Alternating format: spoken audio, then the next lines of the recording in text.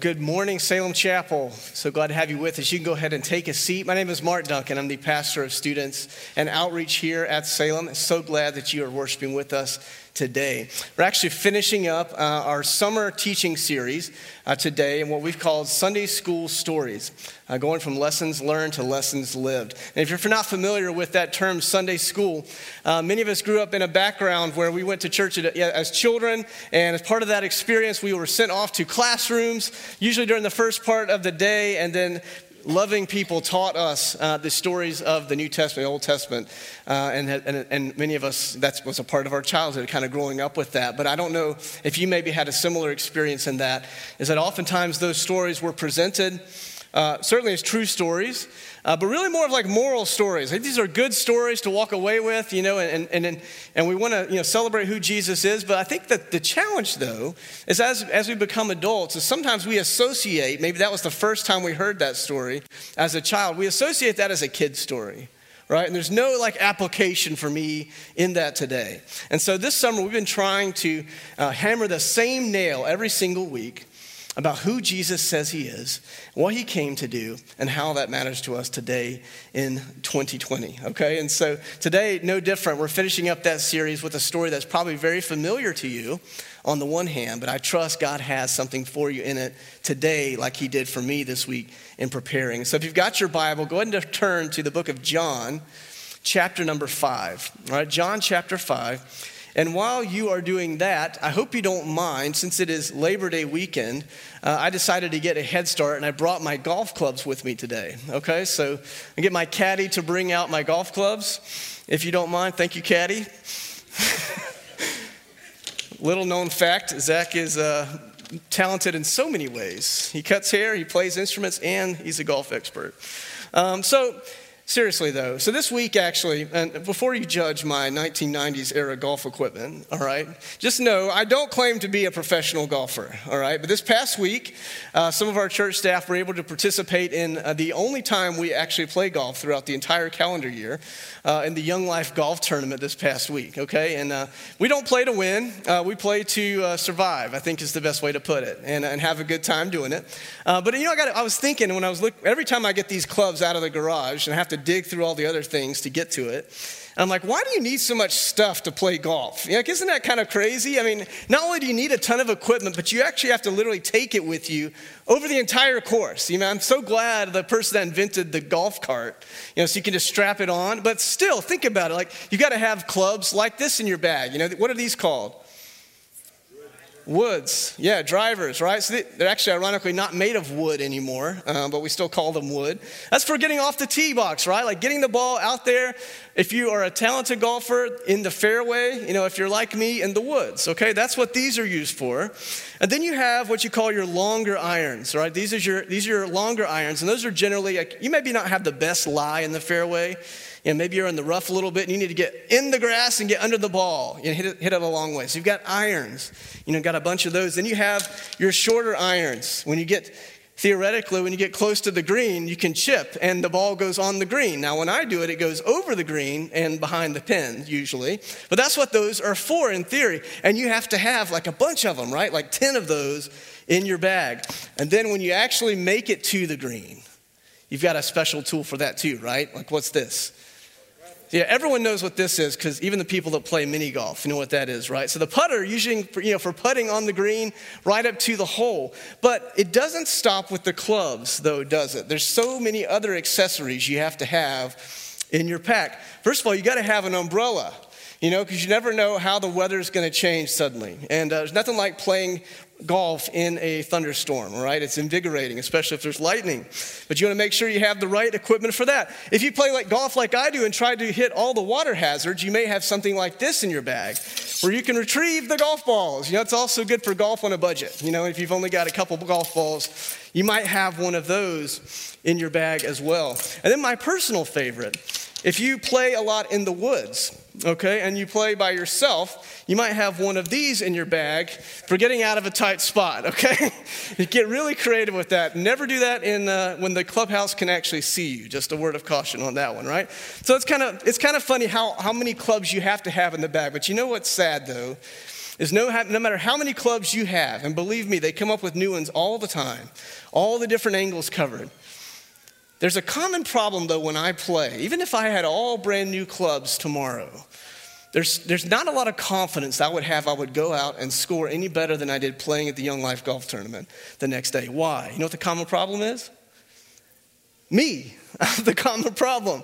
You can put the nicest equipment in my hands, you get the top of the line stuff, and it's still going to fall down, and it's going to break apart in my hands once I actually get out on the course, right? It's not going to do the job that it's meant to do. Thank you, Caddy. I think I'm done with that for now, before I hit anybody with a bat. So as I was thinking about golf clubs, right, this week, and kind of like the way that we need all of that equipment to play this game, I think about how we have a kind of bag of sorts ourselves that we carry around, and that represents like different relationships that we have, different assets that we have, different vehicles that we have that we look to for some form of safety, some form of security, some form of confidence, to get a job done that we perceive that we can't do unless we have them in our life or in place to do that, right? Like I said, it could be a relationship that I put a lot of investment into, that a lot's hanging on, and that it goes well. It could be also, material, financial assets that I believe if I have those, that gives me a measure of safety and security and confidence for what lies ahead of me, right? We all have perhaps a bag like that. But like that bag and like the golf bag that I had earlier, there's one common problem that's at the center of all of that, all of those relationships that breaks it all down. You know what it is? Again, it's me. I'm the problem at the middle of that. That's why I can't put a lot of confidence into it. So we're talking about that idea of like the things that we put into our lives and we expect to save us. How much confidence do you have in those things today? And if you're like I am and say, I don't have a lot of confidence, maybe 2020 has been a good year for exposing, how the lack of confidence that we have in things that we thought were relatively safe or relatively secure in many ways, right? Don't we all recognize that truly we want a Savior that actually can do some saving? And that's not going to come up short in the job, right? That's what we're going to get at today in this picture of Jesus and this man at the pool of Bethesda. So if you've got your Bible, go ahead and turn there. And I want to leave you with this thought as we go into it today. It's one thing I want to get across. Only a true Savior can bring about true healing. Only a true Savior can bring about true healing. All right, so how do I recognize a true Savior? That's what we're going to answer that question today. All right, so John chapter 5. Verse number 1 says this, read it with me. After this, there was a feast of the Jews, and Jesus went up to Jerusalem. Now there is in Jerusalem by the sheep gate a pool, in Aramaic called Bethesda, which has 5 roofed colonnades, and in these lay a multitude of invalids, blind, lame, and paralyzed. One man was there who had been an invalid for 38 years. And when Jesus saw him lying there and knew that he had already been there a long time, he said to him, do you want to be healed? Do you want to be healed? All right, so let me explain what's going on here in this setup. So this pool that is talking about, this pool of Bethesda, which the word Bethesda literally just means house of mercy. It was like a ritual cleansing pool for the Jews to go to and ceremonially cleanse themselves before they went into the temple for their sacrifices. Right? It was a way to get prepared, if you will, to go be in the presence of the Lord and to make atonement for sin. That was the idea behind it, at least initially. But if your Bible is maybe a different translation than the one that I read in the ESV, you might have recognized that there's a verse in your Bible that's not in what I read. All right, and there's a reason for that. If you've got the same translation I have, you might notice that it skips from verse 3 to verse 5. Did you see that? All right, what happened to verse 4? Like, isn't that important? Why isn't it in there? Well, the deal is the ESV and translations like it take their translation from older manuscripts. And in the oldest manuscripts, verse 4 is not actually in those. It doesn't mean that it's not informative to us to what's going on. It actually gives us a picture. If anyone's got that Bible, it may say something like this, that at certain times an angel of the Lord would go down into the pool and stir it up. And the first person that would step into the pool after it was stirred up would be healed, okay? Now, I don't know like the logistics. Again, that verse isn't in the oldest manuscripts, so they left that part out. But whatever was happening in that moment, in that pool, Everyone expected something to go down when it came to healing. All right, I don't know what it was, but everyone expected. Otherwise, why? There wouldn't be all of these people that had various, bodily challenges on the sidelines waiting for that to happen so they could get into the pool. So Jesus comes to this place, to this pool of Bethesda. And when he gets there, it says that he saw a man that was laying there who had been an invalid for 38 years. Now, that's a long time, okay? But it's even a bigger deal given the fact that the average life expectancy at that time was also right around late 30s, early 40s. Okay, so this is a guy that has his entire life has been unable to move, has been unable to walk. Okay, and he is out there laying amongst the multitudes, it says, of other folks. And I love the picture of what happens, though, in the moment. As Jesus obviously intentionally came to that place that day, but he's looking around specifically for one man. And then he sees him. And in that moment, it says that he what?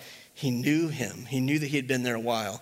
And he went to that guy. Why did Jesus see that man? Because he was looking for him. He was looking for the man that was there that was perhaps in the most desperate of states. Okay, this is a guy who could not walk. And the deal with the pool, at least the way they understood it was, whoever gets into the pool first is going to get the healing. Okay, so this is a guy that can't move. And now he's got to fight all the other people that are there to be first one into the pool. All right, it's not looking very positive for his situation, right? And so this is the man that he comes to. And I love that about Jesus because he could have easily gone to the guy that had a sprained ankle that was on the front end of the pool and be like, hey, brother, I got you. Watch this. I can make you feel better. And be like, look, he's miraculously healed. He could have turned it into like one of those shows like the guys that would go around and sell snake oil back in the day and be like, they have like people planted in the audience be like, oh, yeah, he's suffering from that. Come up here, young man. I'll heal you with my magic words. He could have done something like that, but he didn't go to the easy guy. He went to the guy that had the hardest challenges. This is a Savior that's willing to go where it's uncomfortable. Now, I don't know about you, but many of those people that I keep in that bag sometimes that I trust maybe more than I should, I've experienced this firsthand, and maybe you have as well. When I've gone through a period of intense brokenness, a lot of times they don't know how to handle me. And a lot of times they move on, right? And on the one hand, you're like, I can't be really upset about that because I'm not sure how I would feel, if the roles are reversed. People are fickle like that, right? Sometimes it just makes us uncomfortable when someone's brokenness is right out there on the outside for us all to see. And we're just kind of like, I'm just going to take a step back from that. But Jesus didn't shy away at all from going right up to that man, the one that had been there forever, the one that looked the most hopeless, the one that probably himself felt that he was the most at a disadvantage in that place. And that's who he came up to that day. And what did he say to him when he saw him? Into verse 6. He says, this maybe kind of came across as a cruel question in the moment, like, hey man, do you want to be healed? Well, Jesus, that is why I'm here. Okay, that is literally why I'm here. But do you want to be healed? Right? He was offering him something that he couldn't get. A man that was far from healing. He brought himself as the healer close to him. A true Savior is not turned away by my brokenness. But this is the second thing, and we're going to hang on to this one for a while. A true Savior exposes the futility of my self-made saviors. He exposes the futility of my self-made saviors. Let's keep reading there, verse 6. He says, do you want to be healed? Verse 7, the sick man answered him, Sir, I have no one to put me into the pool when the water stirred up. And while I'm going, another steps down before me. And Jesus said to him, get up, take up your bed, and walk. And at once, underline that, and at once the man was healed. He took up his bed and he walked. See, it's not that there was a misunderstanding of what the man, or of what Jesus was said to the man. The man comprehended what Jesus was asking him. Do you want to be healed? He's like, well, yes, of course. He's like, but here's the deal, Jesus. Like, unless I can get to the pool over there ain't any healing happening today, right? That's the challenge. And like, I've been laying here so long, and every single time I try to get to that spot, someone gets in the water before me. It's always someone else's lucky day. It's never mine. That's the idea that he had. And in that moment, that pool that pool itself was to that man the greatest hope for his salvation in that moment, right? I mean, you could relate to that, right? Couldn't you? I mean, I think I would feel that way too, especially if I didn't know who I was talking to in that moment. But you know what the kind of convicting thing to me is that you and I, we know who Jesus is. And the offer that he makes, do you want to be healed, is still on the table. And in spite of that, in spite of who we know him to be and what he's said, we are still looking at the pool to say, Jesus, I do want to be healed, but it's going to happen this way, right? See, we're all waiting by the pool of something or someone for saving in this life. That's a reality. And sometimes we get up and change pools, right? But it's always something that's just out of reach. If I could have this particular financial situation, if I could have this particular relationship in play in my life, that would give me so much joy. I would truly experience what it means to be alive if this happened in this particular way. And Jesus, the Lord of the universe, is standing there beside me saying, but do you want to be healed? And we push away his hand and say, Jesus, not now. All right? You're one of my tools in my bag, but this isn't your play. That's where I'm looking. And we're keeping our eyes on that pool. You know, those self-made saviors that we build up. Like I said, it could be material saviors. And by the way, this isn't just a rich man's game. You know, this is if I've got it or I don't have it. Right? Material possession can be a savior to me. Whether if I'm insistent, if I did have it, that would be great for me. Or even when I've got it, I'm like, I need more, or I've got to protect what I've got. That can be a savior to me. Also, like I said, relationships can do that. But even in our day today, socio-political saviors. And I'm not just talking about candidates. But I mean, even like this belief, like if there was just world peace, then things would play out. The problem is, though, there's not going to be peace without Jesus in the mix, right? He's the author of what that even is. But yet we're looking ahead with a vision of a very personally shaped vision of what that could look like. It's hanging out at the pool. And let me tell you, some of us have been hanging out at that pool for a long time. And it's just as hopeless. And it's just as out of reach. And even the best that we can do in our own strength is not enough to get to that place. And it's incredibly frustrating. And it leaves us laying there as broken people, desperate for healing, desperate for saving, but not willing to take our eyes off of the pool. So why? Why are we comfortable with failing saviors like that? Why do we get comfortable with that? First, we have the wrong idea of what being healed actually looks like, right? We think being healed, we equate that with being satisfied or being comfortable, right? Being secure. Right? God, if you want to heal me of the things I'm going through, it should be pain-free. That's my definition of what healing is. That's no reality, though, in God's word. It's never laid out that we're not going to experience pain because sin brought pain into this world. And by the way, you and I contribute to that every day. It's been like that since the very first man and woman. We started that process. We brought it into the world. God never said we would not experience pain. But he did say your hope can't be in the experience of not having pain. That can't be your hope. It's got to be in something else. I've got the wrong idea of what it is. I have a very narrow vision of what my life being healed would look like. You know what I'm so glad for? I'm so glad that Jesus' ability to change my life and to heal me is not restricted or limited to my own ability to come up with what that definition would look like. I'm glad that I don't have to set the pace for what that would look like. I'm glad, just like this man, on that day, don't you think that he started that day very differently than the way that it ended in his mind of what was going to go down? I don't know how he got out there. I don't know if he slept out there, but either way, he got out to the place. He laid down on his bed, and on that day, he had an idea, like maybe this could be the day, but it's only going to happen if it works out this way. There was not a clue in his mind.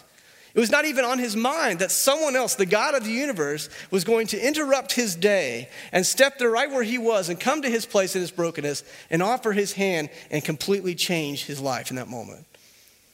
He didn't have that expectation, did he?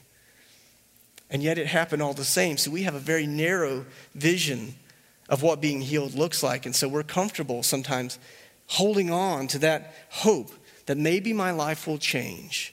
Maybe I'll finally get it right. Maybe I'll hit the lottery, of life, and things will finally work out. We have the wrong idea, but then also I think for some of us, we've grown used to being broken. We've grown used to the idea, I'm never going to get there.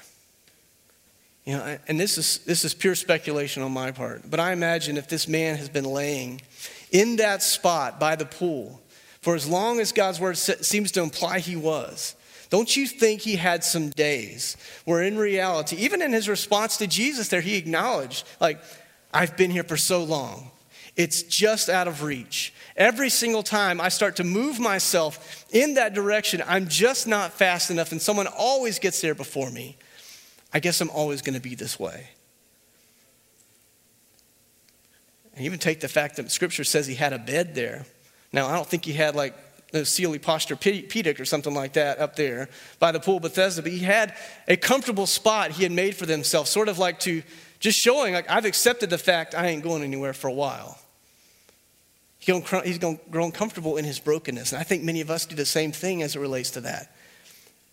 We've accepted the fact, I've made a lot of mistakes. Probably going to keep doing that.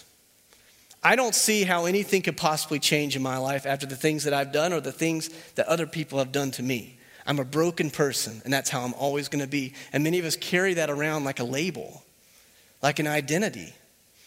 Lead into every conversation, every relationship with a person, assuming they're going to feel the same way about me as I feel about myself. They're just going to bail on me, right? Sure, I'll trust them a little bit. They're just going to drop the ball. They're going to betray me like the other people did in my life. Something always is working against me. That one. There's something always chasing after me, trying to destroy me. And I've leaned into that. I've accepted that as a reality. I think some of us are like that, right? We've grown used to being broken. I think some of us, though, are too weak to try to stand. What did Jesus say to the man? First off, I love that Jesus didn't take that moment to correct the man in the moment. The man's like, hey, I do want to be healed. I just can't get over there. Jesus didn't stop and say, no, son, that's pretty foolish. Don't you know who you're talking to? I don't need the magic water, okay? He didn't do any of that. He didn't shame him for thinking that was the way that would bring him hope and salvation. He just looked at him with compassion in his eyes, not judgment. And what did he say? Get up. Just get up. Take up your bed. You're not going to need that anymore. And get out of here. Get up. Now, I don't know how long it took from the moment that Jesus said the words get up to where the man suddenly felt like he actually could. But you have to wonder if a split second in his mind, he didn't have the idea of well, that's the craziest thing I've ever heard. When's the last time anyone's told me to get up, right? I appreciate what you're trying to do here. If I could get up, why would I be laying here, right? But in that moment, he did have a choice. He had a choice. He had a choice if he was going to believe what Jesus said and follow through on it. And then physically, no matter who was watching, because some other guys were over here wondering what's going on. No matter who was watching, he got up on those shaky legs maybe first. Picked up that bed, did a little dance, and got out of there, right? He had the faith to obey. I think many of us, we know that Jesus offers life. Maybe we respond to that question that he asked, do you want to be healed? Personally, and say, yes, Jesus, I want it. And he's like, great, follow me. And we're like, See, that's the part that makes me feel a little uncomfortable. Because Jesus, again, I think you are a savior in my life. I'll put you in my bag with the other saviors. But I'm still keeping one eye over here, just in case this works out. And we don't have the faith to get up off the ground and stand in what he's called us to do. Obedience comes through healing. One of my favorite verses in Proverbs 3:5 and 6 says, trust in the Lord with all of your heart. Do not lean on your own understanding. In all your ways acknowledge him, and he will make your paths straight. That is taking God at his word and following through on it and benefiting from what happens when we do. That's what it is right there. So what do we need to do? What did the man do? He believed Jesus. He took his words at face value, and he responded to it. And it completely changed his life, right? But it goes on here. So a true Savior exposes the futility of my self-made saviors. But a true Savior also does not settle for surface level healing. Does not settle for surface level healing. You know, if I am in need of a major heart surgery, there's something going wrong in my heart and it needs to be addressed, I don't want to go to the doctor and have the doctor just tell me, yes, you've got a major heart problem. You know, go home and take 2 aspirin, you'll be fine. Right? I'm not even a medical person. I know that's not going to cut it, right? If you need surgery, what I want to happen? I actually want the surgery to happen, right? So the problem is corrected. I don't just want the doctor to put a Band-Aid on my chest here and say, good luck, right? I want complete saving. I want total healing in that sense. A true Savior will not settle for surface level healing. Verse number 9, keep reading with me here. Again, we read this a minute ago, but at once the man was healed. He took up his bed and walked. Now listen to this. Now that day was the Sabbath. That'll come into play here in just a minute too. So the Jews, the Jewish leaders, said to the man who had been healed, it's the Sabbath. It is not lawful for you to take up your bed. All right, what's going on here? The Sabbath being God commanding his people, his covenant people, to reserve one day a week where they did not work. Right? It was an opportunity for them to worship by responding in not working to God and taking a rest as he had told them. It was a gift from God. In fact, God modeled that in creation. 6 days he worked, and on the 7th day, what did he do? He rested, right? And throughout all of Scripture, this idea of rest is associated not just with a physical rest, but like a complete rest, this concept of shalom. I don't know if you've heard that word before. The rest, the peace that God brings, a perfect peace. That was what it was representative of. But here's the problem, is that these religious leaders took God's command to take a day of rest and acknowledge that we are human and he is God. They took that and they added a bunch of extra things on top of it, all right? It's so much to say, like, if God said don't work, okay, so we're going to lay out exactly what that means. You can only walk this many steps or it's considered working. You know, you can only lift this many pounds or it's considered working. You can't do this task, you can't do that task. And so they added things into the law. And so this was one of them. All right, so these religious leaders kind of were like the big tattletales that went around all over Israel, and they were trying to find people that were violating the law, and they let them know. So they saw this man. Imagine how he must feel. Literally 5 minutes ago, he was laying on the ground. Now he's up walking around, carrying his bed around, and these guys walk over to spoil the day, and like, hey, you can't do that. It's Sabbath day. He's kind of like, dude, I wasn't walking like 5 minutes ago, right? I'm trying to go home. I'm walking myself home for once. It's never happened before.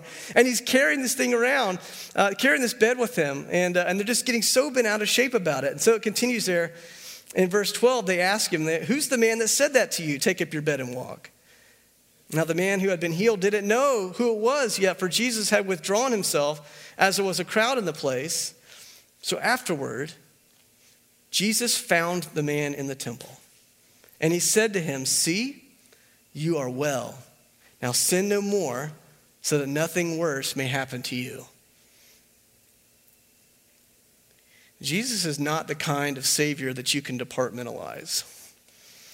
He's not the kind of Savior that just wants to deal with one aspect of my life and ignore the glaring problems that are elsewhere in there. If he's going to save, he's going to save all the way.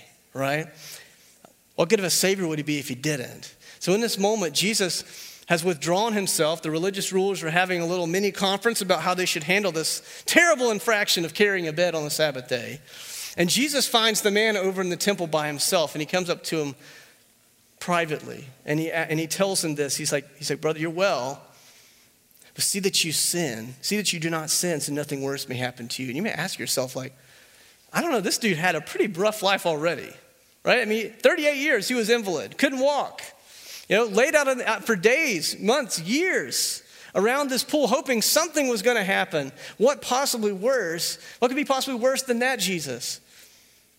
Jesus was not just looking in that moment at the man's physical lameness, but he's looking at the spiritual lameness that was on there. This is the reality. This man, like you and like me, broken at the core because of my sin, the things that I do that are in direct defiance of a holy God. And Jesus, knowing why he had come in that time, what he was there to fulfill, was not just to go around and do miracles and heal physical healing, but to be representative of the bigger ministry that he came to do, which was to restore broken people to a holy God. And so in that moment, he didn't avoid the uncomfortable nature of the topic of sin, which sometimes that word just makes us super uncomfortable, doesn't it? He didn't avoid it. He jumped right in the deep end. He's like, you're healed here. And you need to go, take this moment, mark it in your life, and leave and sin no more. Then nothing worse than happen to you. I don't want to see you separated from a holy God. I don't want you to miss what I'm going to be doing here, not in the not too distant future, when I'm going to be on that cross, dying and suffering humility and suffering shame for you. See, Jesus, the whole reason he was there in flesh in that moment was a testament to what he was there to do. Right? He had to come to be born into flesh because that's what allowed him to experience the same things that you and I experience. You don't think Jesus had the same temptations with the nature that he had as well, to see things in the world that was around him and be tempted to put trust into that? Like the scripture says that he was tempted in every way that we are, yet with one important distinction. What was it? He did not sin. Thank you, Jesus. So for sure, Jesus was tempted to be like, you know what? That could be a nice way to live. You know, who didn't exactly live in luxury there in Nazareth as a carpenter's son, right? But like, man, that guy's donkey is a lot better than mine. Really go for a nice donkey, you know? You don't think Jesus is ever kind of like, other people my age are getting married and having families, and he's still human in that sense, right? He experienced some of these same things. The temptation to lay down there and wait by my pool for something to happen. But he was obedient to the Father. And that obedience took him right to that cross. And that's why he gave up his life willingly to pay the price that was mine to pay, my life for my sin. If I believe, if I take him at his word, I can be healed spiritually and completely. And so when Jesus told this man to take up his bed and walk, I think that's such a great picture for us. As we're camped out at the pool of whatever that thing is that's drawing us into thinking that can save us. When he says get up and walk, he's like, get up from where you are, take the trappings of the comfort that you found in that, and walk completely away from where you were before and follow me. Yes. It's walk away, but come to. What does the Bible call that? Repenting. It's repenting. It's turning completely around, leaving it behind. That's not going to give me life. That's not going to heal me at all. I know what that end game is. I've seen it before. Why am I still sitting here on the side of the pool, hoping this time it might be different, right? And yet that's exactly what we do. Jesus said, son, you've been healed. Now go and sin no more. You're not going to find life in this. Come and follow me. And scripture says there in verse 14 that it was Jesus who found him. And I think that's important to highlight. Because today may be the day for you, friend, whether you're here in person or you're online. Or perhaps this is the very first time where this message is resonating with you about who Jesus is and what he offers. When he's offering that hand of you to be healed where you are, that's so much greater than this physical existence that we are in. Now, does that mean Jesus doesn't care about the physical? No. Why would he have invested time to heal the man's legs if he didn't care about the physical part of who we are? Why even have bodies at all that he made if he didn't care about that? Right? He made this world. He made us in his image to be in it. He made us to enjoy relationships with people. He made us to enjoy having hobbies and looking forward to having, doing my job well and having success in what I do. Those are not necessarily, on the surface, those aren't bad things. He set those things in motion. It's just that where our heart has been camping out, putting all of our hope and trust with, that's where we've gotten sideways. So Jesus absolutely cares about the physical side. He cares about the struggles that you're going through right now, whether that's finding work, whether that's wondering what school's going to look like this year, whether that's having to have activities and things that I had planned canceled and having to trust that he's still in control. He definitely cares about that. But he's not going to do a halfway job of saving you. So he's going to go after the heart. Like he did with this man. He's always lovingly, patiently coming to us. And if you're hearing him today, don't ignore his voice saying, do you want to be healed? Pick up your bed and walk and let's go. And follow me. Follow me to where that life is. That's what he's doing today. He's a true Savior because he's not going to settle for surface level healing. But this is the last one this morning. A true Savior gives me rest because he is the one doing the saving. He gives me rest because he's the one doing the saving. Verse 15, it says, the man went away. He told the Jews it was Jesus who had healed him. And this was why the Jews were persecuting Jesus, because he was doing these things on the Sabbath. Breaking their little rules. But Jesus answered them, my Father is working until now, and I am working. See, those religious leaders were upset because there was work happening on the Sabbath day. Ironically, it was Jesus and God who were the ones that gave the command to take the Sabbath day, right? And what was the point of that? We said that earlier. What was the point of that? It was to point forward to the rest that all would have it, put their faith and trust in him for all of eternity. A rest that's beyond just like a physical rest, but an eternal peace to my core. A true Savior will give me that kind of peace. Jesus was the point of the Sabbath. Scripture calls him the Lord of the Sabbath. One of his names in Isaiah was the Prince of Peace. That is who he is.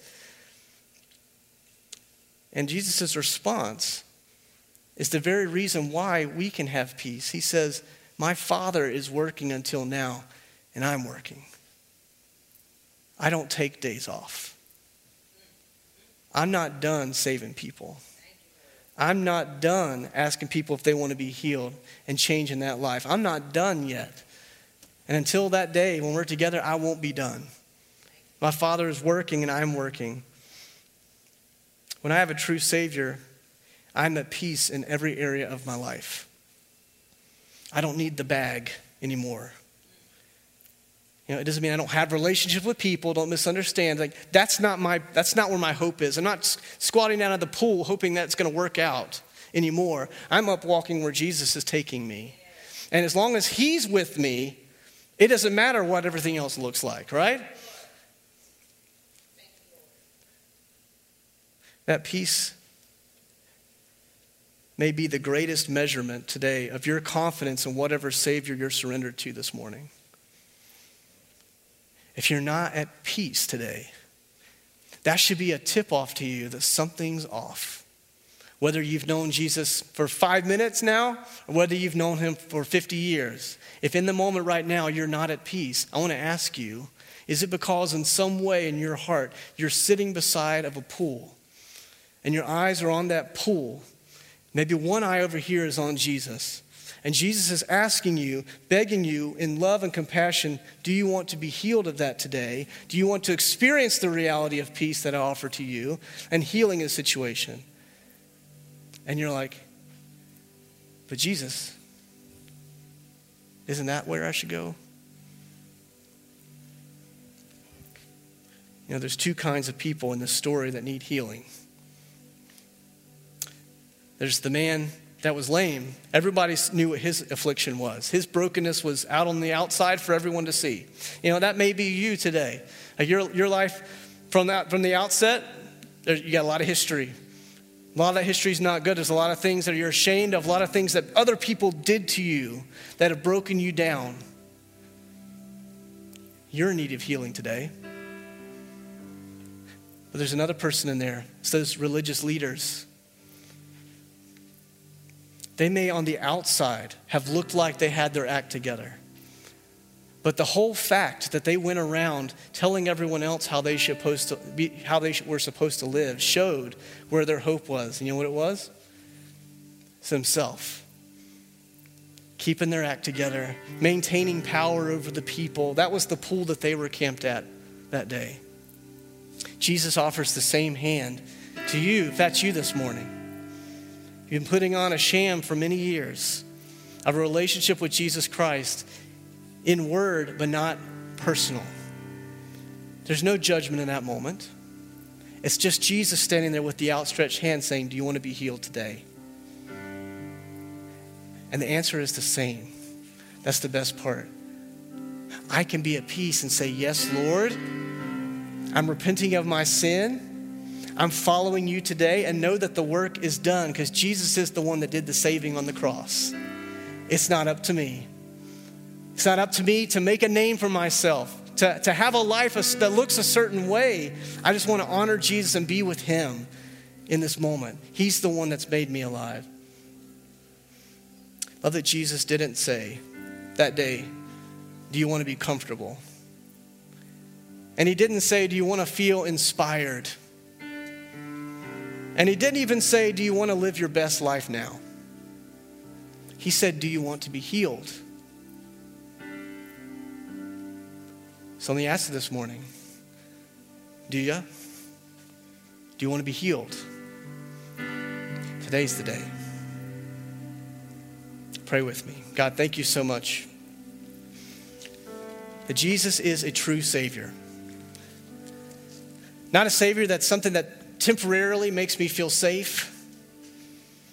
Not a Savior that's inconsistent when it gets uncomfortable. Not a Savior that only cares about the physical things. But a Savior that fought for my heart. That fought for my life by giving his own. God, I pray for each of us here today where I believe either we are or we have been like this man sitting on the edge of a pool hoping for something to happen. God, give us courage today to take the offer that you extend and be healed and get up, take up our bed and walk and follow you. It's in Jesus' powerful name I can pray this confidently. Amen.